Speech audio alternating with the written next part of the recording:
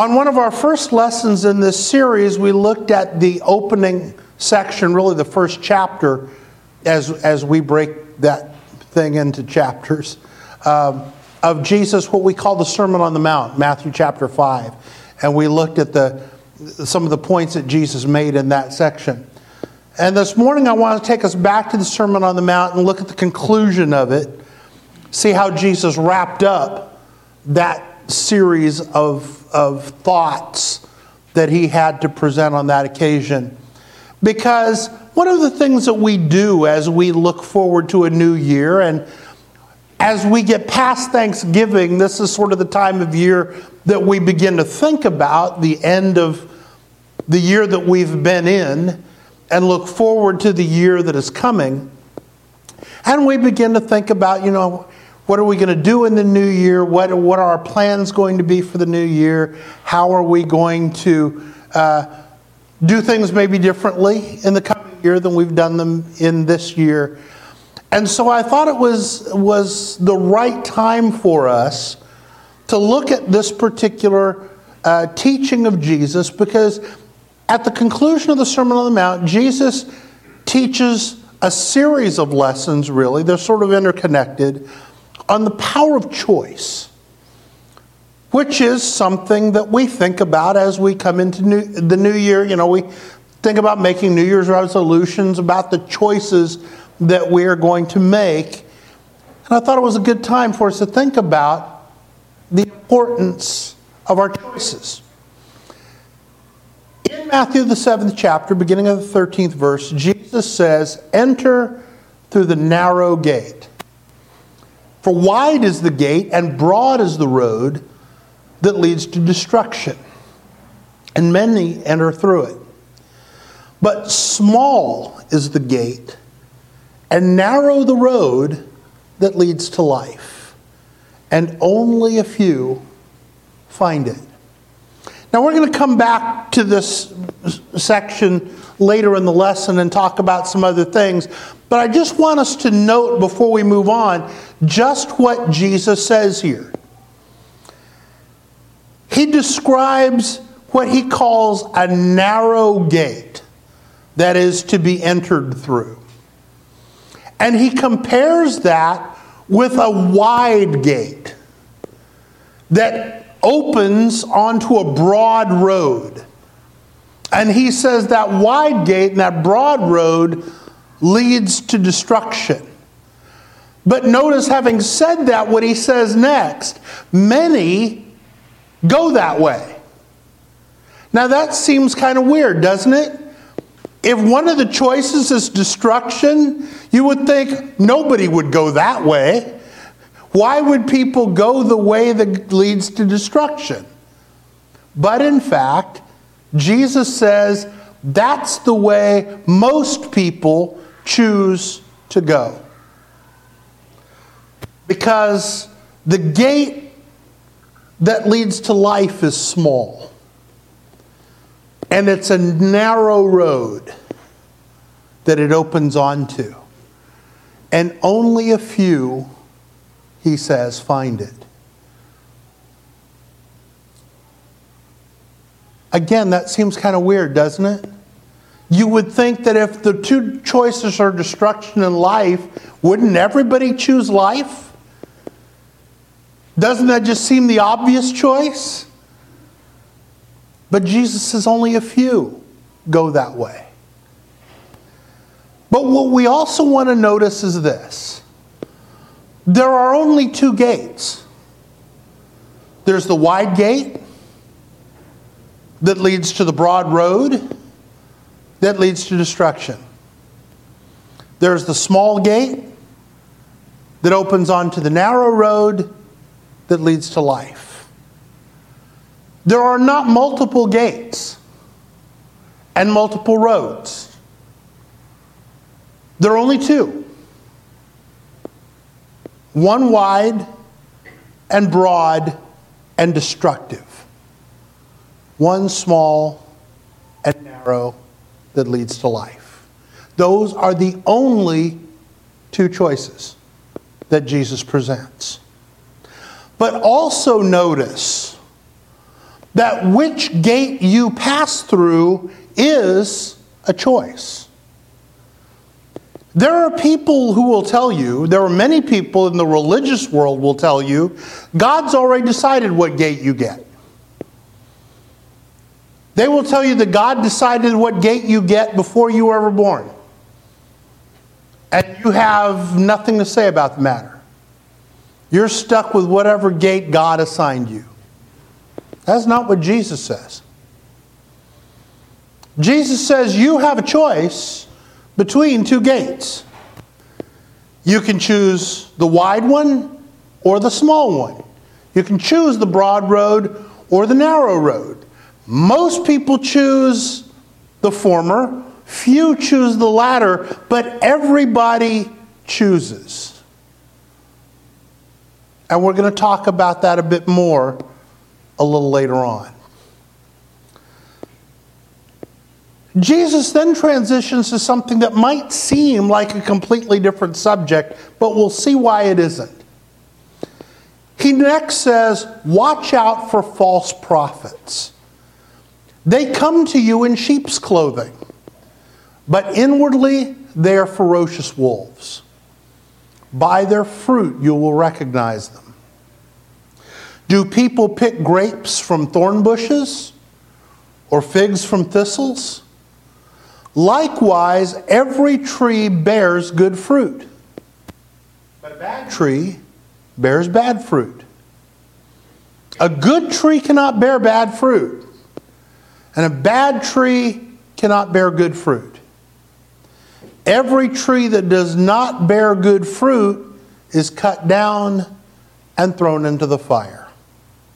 Thus, by their fruit, you will recognize them.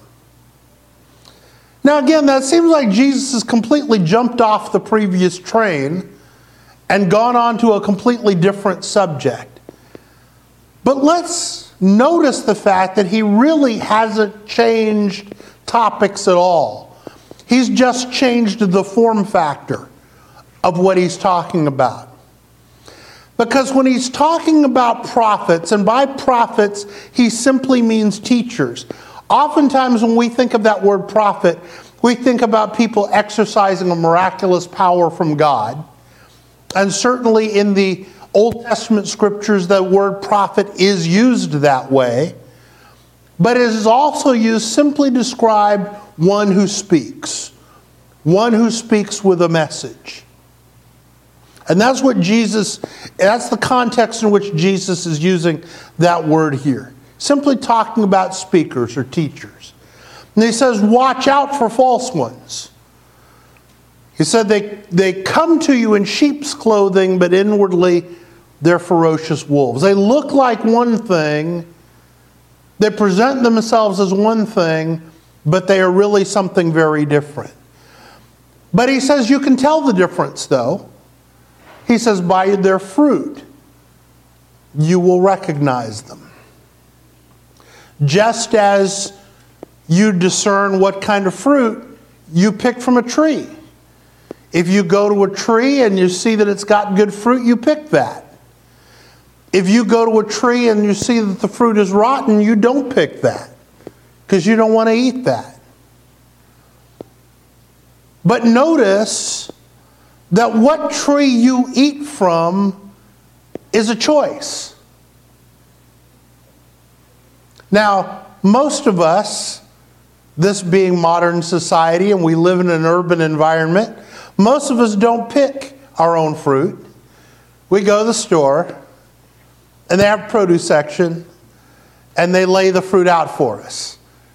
And some other kind people have already picked that for us and have trucked it to the store, and someone else has presented it for us. But we still pick it. You decide what fruit goes in your basket. You have an opportunity to look at the tomatoes and see the good ones and the ones that are not so good. And hopefully you choose the good tomatoes. You have an opportunity to inspect the bananas and see whether they are good or whether they've gone a little bit south. And hopefully when you pick your bananas, you pick the good ones. You have an opportunity to choose what fruit you pick. And what Jesus is using this as a comparison for is to say you have a choice of what teachers you listen to. Pick the good ones, he's saying. And you'll know who to listen to by their fruit, he says. Because a good tree is not going to give you bad fruit.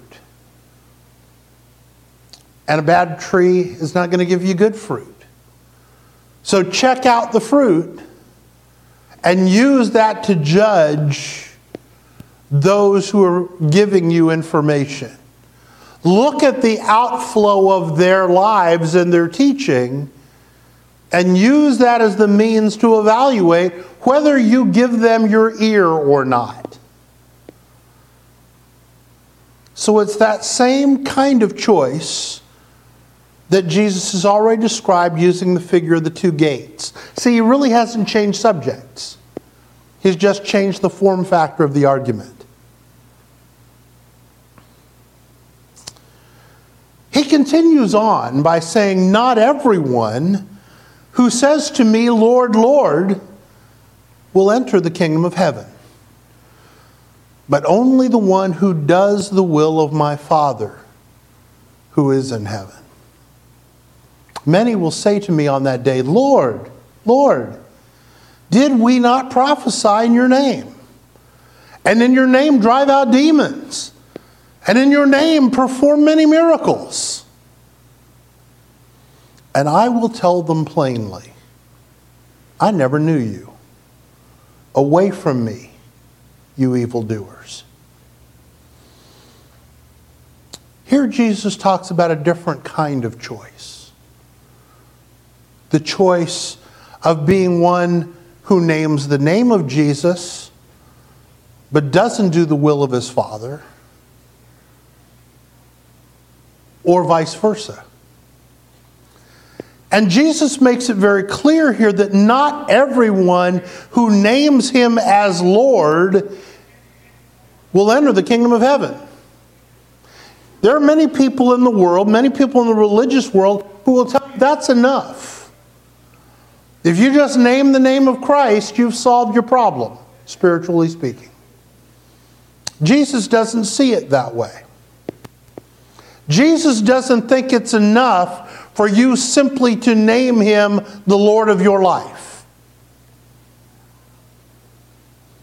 unless you also do the will of his Father. There's an old spiritual song. Everybody talking about heaven ain't going.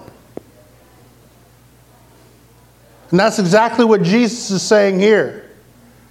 There's a lot of people talking about Jesus who are not really following Jesus. There are a lot of people naming Jesus as Lord for whom he is not really Lord, because they don't do the things that he says. And he says that on that last day, they're going to be surprised, many of them. Because they're going to say, "Well, Lord, we called you Lord, didn't we? Didn't we put your name on the sign outside the building? Didn't we say that we were serving you in the things that we did and the things that we said?" And Jesus says, "And those are people to whom I will say, 'I never knew you. Away from me, you evildoers.'" There's a choice to be made, not just as to whether we name Jesus as Lord, but whether we will actually do what his lordship requires of us. And then Jesus uses another figure, beginning at verse 24. He says, therefore everyone who hears these words of mine and puts them into practice is like a wise man who built his house on the rock. The rains came down, the streams rose, the winds blew and beat against that house. Yet it did not fall because it had its foundation on the rock.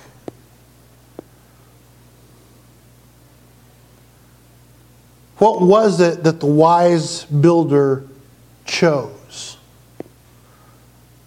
Not just to listen, but also to put into practice the things that he heard. That's the wise person who built the house on the foundation of rock. Conversely, Jesus would say, everyone who hears these words of mine and does not put them into practice is like a foolish man who built his house on sand. The rains came down, the streams rose, and the winds blew and beat against that house, and it fell with a great crash. Notice one thing that both builders had in common. Both builders heard the words of Jesus. Notice that? Jesus describes a wise builder by saying, everyone who hears these words of mine. Notice how he starts the second one. Everyone who hears these words of mine. It's not that one side is listening and one side isn't. Both are listening. But one puts into practice the things that are heard, and the other one does not. Sometimes we make the mistake of thinking that the choice is to listen or not listen. Sometimes we think that's where the cutoff line is. And yes, there is a cutoff line there, obviously. Those who don't listen to the words of Jesus at all, that's one choice. But sometimes we make the mistake of thinking that simply by having chosen to listen, we've done all we have to do. And Jesus says, no. There's another choice to be made. Once you've heard, what do you do with what you hear? Do you put it into practice or do you not? The one who puts into practice the things that they hear is the one who's building their house on a foundation of rock. The one who hears but does not put into practice might as well be building their house on sand, because that house has no foundation and is going to fall. So here's the question for you. When we think about the two gates, which gate are you choosing? Are you choosing the wide gate that opens onto the broad road? Or are you choosing the small gate that opens onto the narrow road? It might be that you think, well, clearly I'm choosing the road that leads to life. Why would I choose the road that leads to destruction? Nobody wants that. But if nobody wants that, why does Jesus say that's the way most people are going? Because most people consider the desired outcome, but don't consider the trajectory required to get there. Everybody wants to go to heaven if they believe there is a heaven. But not everybody will choose to do what's necessary to get there. And many people will believe that simply by accepting the fact that there's a heaven and that I want to go there means I've done all the choosing I need to do. But Jesus says, no, no. There's a road to get there. And the gate through which you have to pass is small. And the path that leads there is narrow. And only a few people, relatively speaking, are going to choose to go that way. Because the other gate, even though it leads to destruction, is wide. And its path is easy.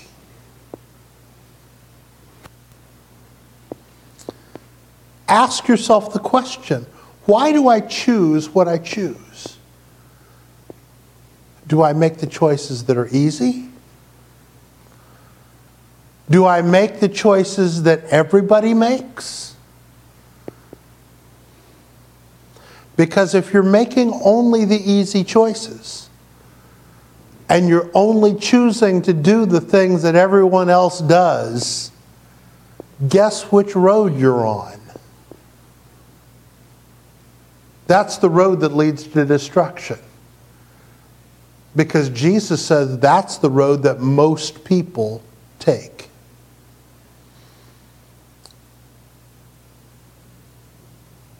The road to life requires hard choices.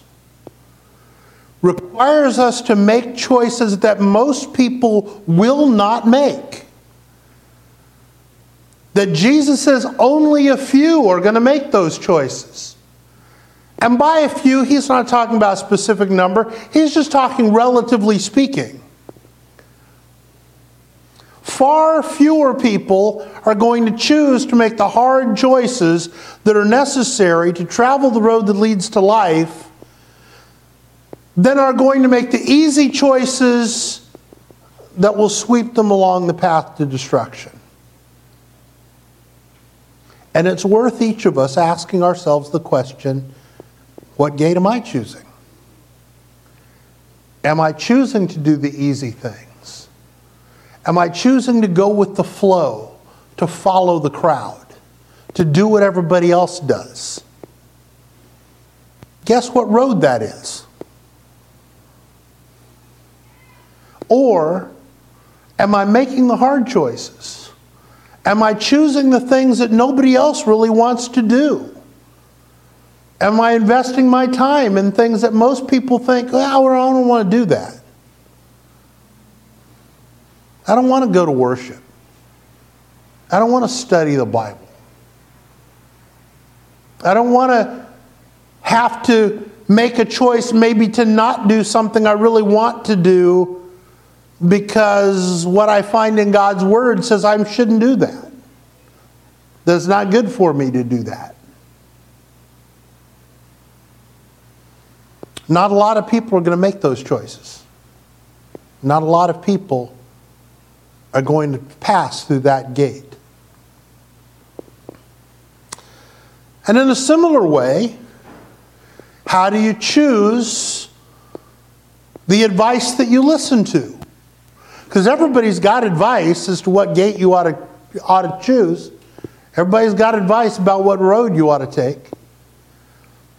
How do you choose who you listen to?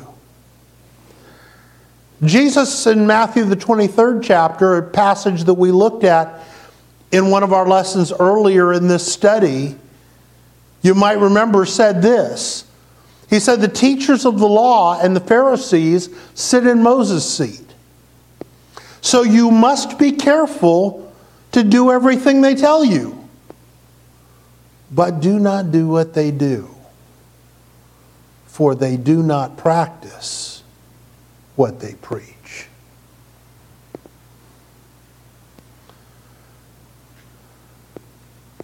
Do we choose to listen to people who follow their own advice when it comes to talking about things of God, when it comes to talking about the path that God has laid out for us in His Word? James had some harsh advice in James chapter 3, beginning in the first verse. He said, "Not many of you should become teachers, my fellow believers, because you know that we who teach will be judged more strictly." As someone who spent most of his adult life in one way or another teaching, those are words that I've confronted myself with a lot. Maybe I shouldn't do this. Maybe James was right. But James is simply pointing out the fact that if you're going to tell other people what to do, you better be prepared to do it. Because people will judge, as Jesus said, by your fruit. Now, James doesn't expect teachers to be perfect, because notice the next thing he says. We all stumble in many ways. James is not saying, I, James, am perfect, because notice the word he uses at the beginning of that sentence. He says, we all stumble. He doesn't say you all stumble. He says we all stumble. All of us, James included, who accept the responsibility of teaching are going to fail. In fact, he says whoever is never at fault in what they say is perfect, able to keep their whole body in check. And James is looking at each one of us in the eye and saying, you know that's not you. You know you are not perfect. So the point is not that teachers should be perfect. But the point is that teachers should be making the effort to practice what they preach. And as one who's preached a lot, I will tell you that's hard. But most of you over the course of the last 10 years have heard me say this on numerous occasions. The best sermons I ever preach, I preach to me first. And that is absolutely true. Because the toughest lessons I ever present are lessons I needed to hear. And woe to me if I don't live them. Do I fail? Absolutely.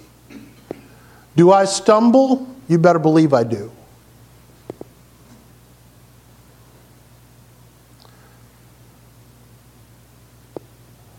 But the point is, we need to listen to people who are striving to practice the things that they preach. Because like those Pharisees and teachers of the law, there are many people in the world who will give us all kinds of advice, but not follow that advice themselves. Jesus also wants us to understand that saying is not the same thing as doing. Jesus is not interested in having name-only disciples. You know, the word Christian gets thrown around a lot in the world today. We put the name Christian on everything. You realize that in the New Testament, the word Christian only appears 3 times? Only 3 times. For such an important word, you'd think we'd find it a lot more. But it only appears 3 times. And each of the 3 times it appears, it's used as a proper noun. It's never used as an adjective. We never read about a Christian something in the New Testament. Not ever, not once. That word is only used as a proper noun. So we use that word quite often in ways that God's Word doesn't use it.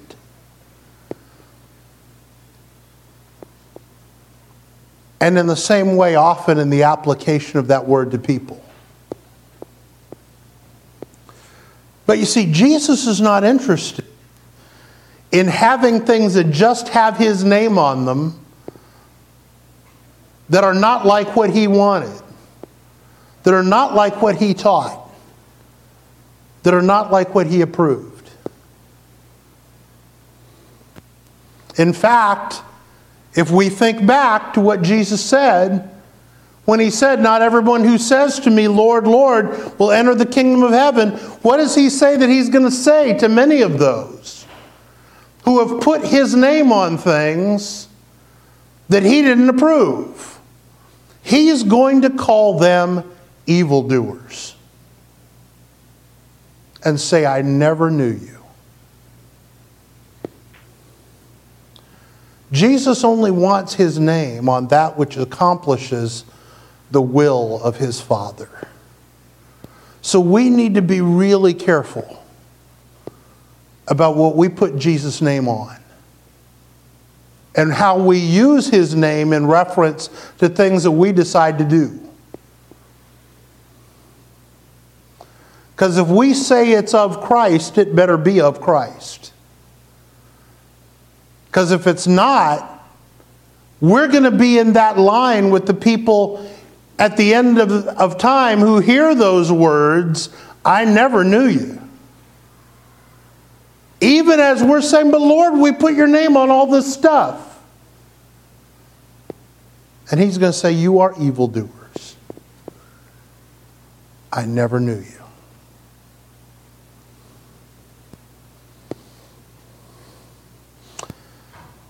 And how are you building your house? This is the really personal one for each of us. Because each of us has a responsibility for our own house. What are you building on? The wise builder, as we observed, has two qualities. The wise builder hears the words of Jesus, but also puts those words into practice. Hearing is not enough. It is not enough to come in here on a Sunday morning and hear the lesson that John presents, or that Jay presents, or that Michael presents, or that whoever presents that particular Sunday. If you don't do something with the words that you hear, it's not enough. Hearing is not enough. The foolish builder heard the words. Remember, we saw that. Jesus said, "Whoever hears these words of mine, but does not put them into practice, is the one who builds his house on sand." Everybody hears, but we have to put into practice. And, as we've just observed, action that's not based on Jesus' words also is not enough. We can't just say, "Well, I'm going to put Jesus' name on this thing that I invented and pretend he likes it." He's not okay with that either. The only house Jesus wants to see us building is a house that's built according to his instructions. That's the only house that's going to stand. That's the only house whose foundation will uphold in the last day. And it's all about choices. What do you choose to do with the words of Jesus? What choices do you make based on the words that you hear? Because the alternative is to build your house on sand. James has a great statement about this in James, the first chapter, beginning of verse 22. He says, "Do not merely listen to the word, and so deceive yourselves." Yeah, and that's exactly what we've been talking about. Sometimes we fool ourselves into thinking, "Well, I listened. I've done all I need to do. James says you're deceiving yourselves if that's what you're doing. Do not merely listen to the word and so deceive yourselves. Do what it says. Anyone who listens to the word and does not do what it says is like someone who looks at his face in a mirror and after looking at himself goes away and immediately forgets what he looks like. Just think about that picture for a minute. Let's say you walk up to a mirror and you look at yourself and your hair is a mess. Looks like a rat's nest sitting on top of your head. And there's a smear on your cheek of that chocolate cake that you had last night that's just sort of gotten dried and crusty, sitting up there on your face. And maybe you didn't clean your nose as well as you could have the last time you blew it.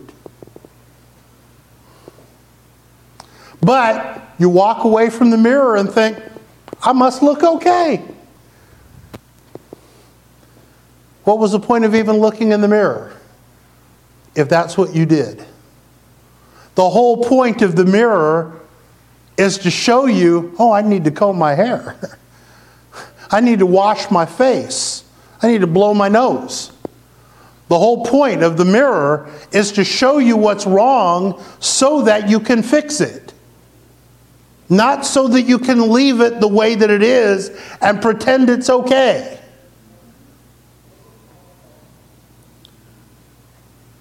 James says whoever listens to the word and doesn't do what it says is doing exactly that. They're looking in the mirror, seeing all the stuff that's wrong, and turning away from the mirror and forgetting all about it. And not fixing a thing. But, he says, whoever looks intently into the perfect law that gives freedom and continues in it, not forgetting what they've heard, but doing it, they will be blessed in what they do. Notice how he describes God's word, the perfect law that gives freedom. God's word is perfect. God's word is never going to tell us something that's going to mess us up. God's word is never going to tell us to do something that is going to be hurtful or harmful to us. And it is intended not to bind us, not to constrict us, not to drag us down, but to do what? Give us, what's that word? Freedom. To liberate us from all of the baggage that takes us down that wide road that leads to destruction. If we look into God's word and we continue in it, not forgetting the things that we've heard, but doing the things that it tells us to do, we'll be blessed in the things that we do. Amen. Because the point of looking into the mirror is not to be shamed by how ugly you are. Because sometimes when we're afraid of how ugly we think we are, we just stop looking in the mirror. And some people do that with God's word. I'm afraid of what it's going to tell me about myself, so I'm just not going to look in there. But that's not the point. The point is to show us the things we can fix. To show us that we could comb our hair if we chose. We could wash our face. We could blow our nose. Is that image ever going to be perfect? Certainly not. There will be things about that image we're never going to fix. But we can fix the things we can. But unless we look in the mirror, we don't know that they're there. I don't know what my hair looks like unless I look in the mirror. I don't know that I got stuff on my face unless I look in the mirror. That's what the mirror is for. We have to look into God's Word. Let it show us, here's the things you can change. And make better choices as a result. Here's the bottom line. Our choices have power. Our choices have power over our lives. And even more importantly, our choices have power over the life to come. And where we end up when we get there. The gate that you choose today, whether it's the wide gate or the narrow gate, determines whether you end up, after this life is over, in eternal life or eternal destruction. Those are not my words, those are Jesus' words. The road that you choose today, whether you choose the easy road that everybody takes because everybody takes the easy road, or whether you choose the hard road that only a few people choose because it's hard, that choice determines whether you experience eternal life or eternal separation from the God who made you. The choice that you make to put on the name of Christ is a choice also to do the things that Christ said for you to do. And if you're going to choose the name of Christ, you must necessarily choose the things He said to do. Or otherwise, He says you're an evildoer who's abusing His name. Again, I didn't say that, He said it.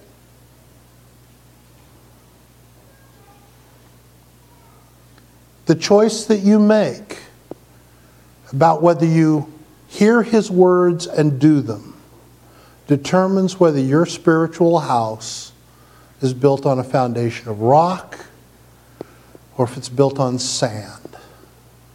The house that's built on rock will withstand every test. The house that's built on sand will fail. What do you want your house to be? It'll be that based on the choices that you make. So, the Master Teacher's lesson for us is this. Choose rightly. Choose wisely and well. Make choices based on the information that He's given us through His Word. Listen to advice that follows His Word and not advice that follows the latest trend or, the latest guru or the latest book that came out or the latest person that's on Oprah. Follow advice that follows His Word. Those choices are going to be difficult. It's a narrow gate. It's a hard road. Only a few people are going to choose it. You won't have a lot of company. But the company that you do have will stand shoulder to shoulder with you and embrace you as you walk that road. As we all look forward to the year that's about to begin, think about the choices that you're making with your life. You can either think about it in the broader sense if you need to do that, but I think it's probably more helpful just to think about it on the narrow sense, the small sense. What choices will I make today? What am I going to choose today? Because it's sometimes hard to do things in a big picture sense. What will I choose today that will keep me on that narrow road? What will I choose today that will keep pushing me through that small gate? What will I choose today that will keep me on the road that leads to life and off the road that leads to destruction? And the counsel that I need for that is in the words of Jesus. I need to listen to him, and I need to do what he says.